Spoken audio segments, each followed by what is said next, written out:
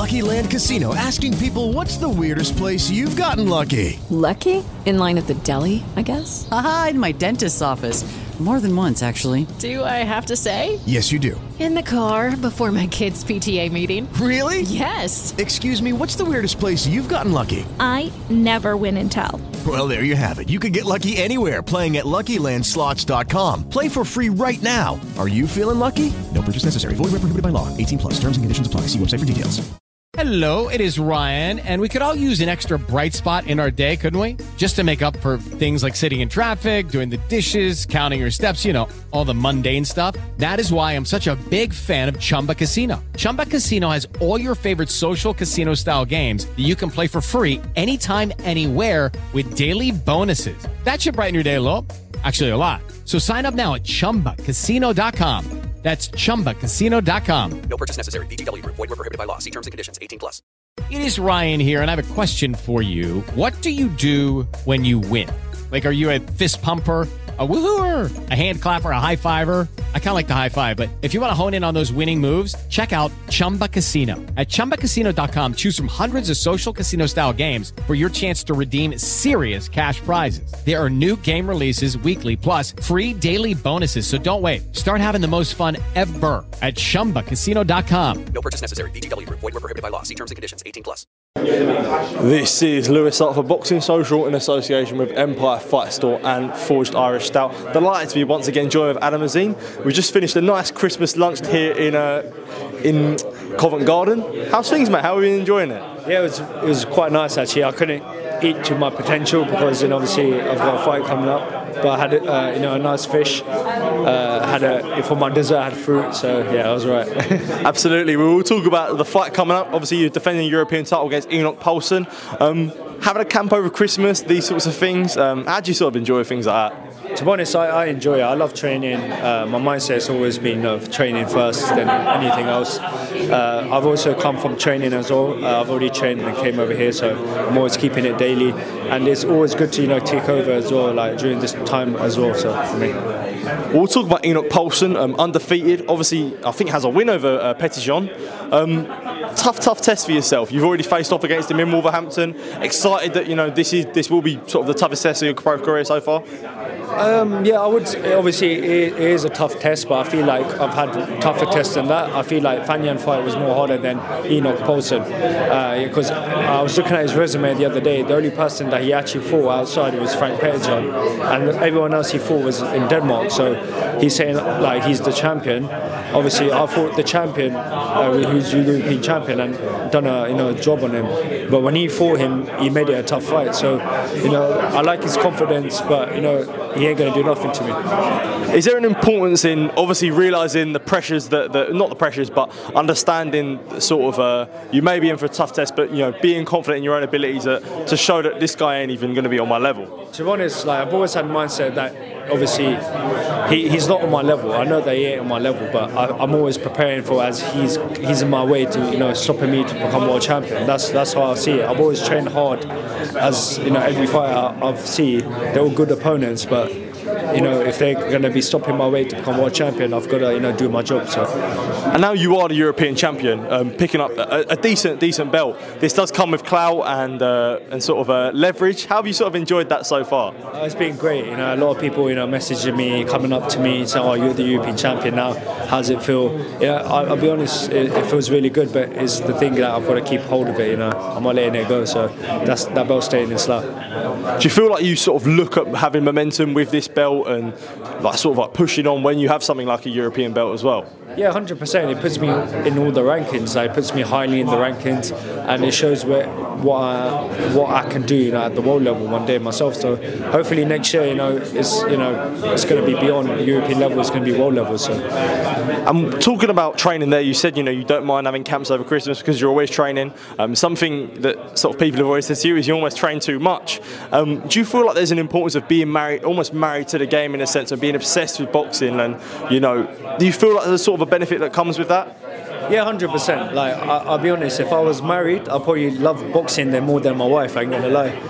But I'm married to the game, I'm married to boxing, so it's always been in my DNA. There's no one day I've walked out and said, "Oh, I've hate boxing. I love boxing so much that I watch it 24/7. Even when I'm like driving, I've got the, you know, when I'm parked up watching a bit of boxing because I've got time to do it. Do you know what I mean? And when you have an environment like training, obviously at the McGuigan's gym, where you've got so many boxers there, and the obsession that you have with boxing is reciprocated with your coaches and the people around you, with your brother boxing as well, and I'm sure your dad pushes into you.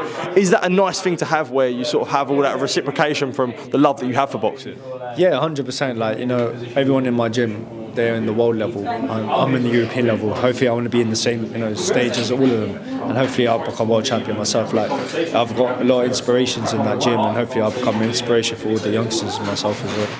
And that's a big thing that I wanted to talk about. You talked about being inspiration for many people in the gym, and you think about the guys that inspired you. You know, you always talked about sort of Amir Khan being a big inspiration for yourself. And when you see people coming through now, sort of when they might be 11, 12, 13, these sort of names, and we've got Ben Shalom here, but when you talk about them names that, when they're, you know, 21, 22, like your age, they'll be like, you know, my inspirations were Adam Azim and, you know, Hassan Azim and people like that.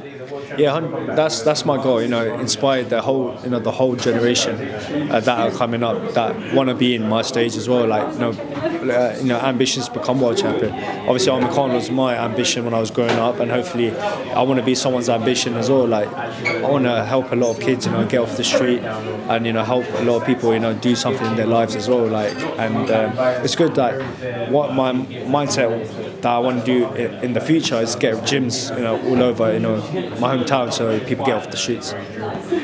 You talked about the ambition that you've got there, and having that ambition that mentally, you know, not that you feel like a world champion already, but, you know, you have dreams to have that. You know, your dreams aren't just sort of get European belt, happy, settle there. You know, a European belt for someone would be, you know, their world title, but for you that's simply just a stepping stone. Do you feel like having that drive and that ambition to always want to achieve more and believing in it is so beneficial to you?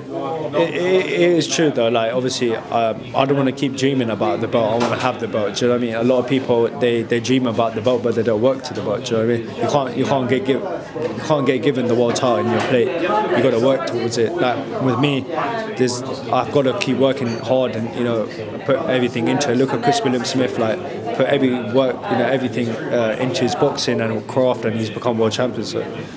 Absolutely, and one thing I did want to talk about is we're talking about the togetherness of your team, and being at McGuigan Gym, and you could tell that there's such a good connection between yourself and Shane.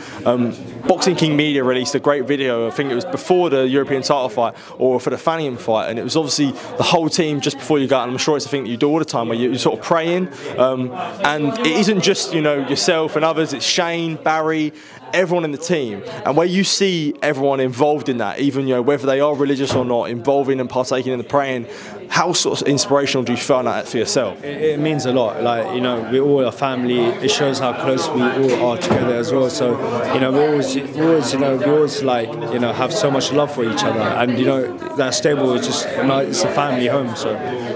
Definitely. Absolutely, Adam. And when you look back at 2023 now, dealing with injuries and having that frustration, how's that felt for you when you look back now? Even though you've picked up a European belt, would you sort of say it's a little bit mixed for you?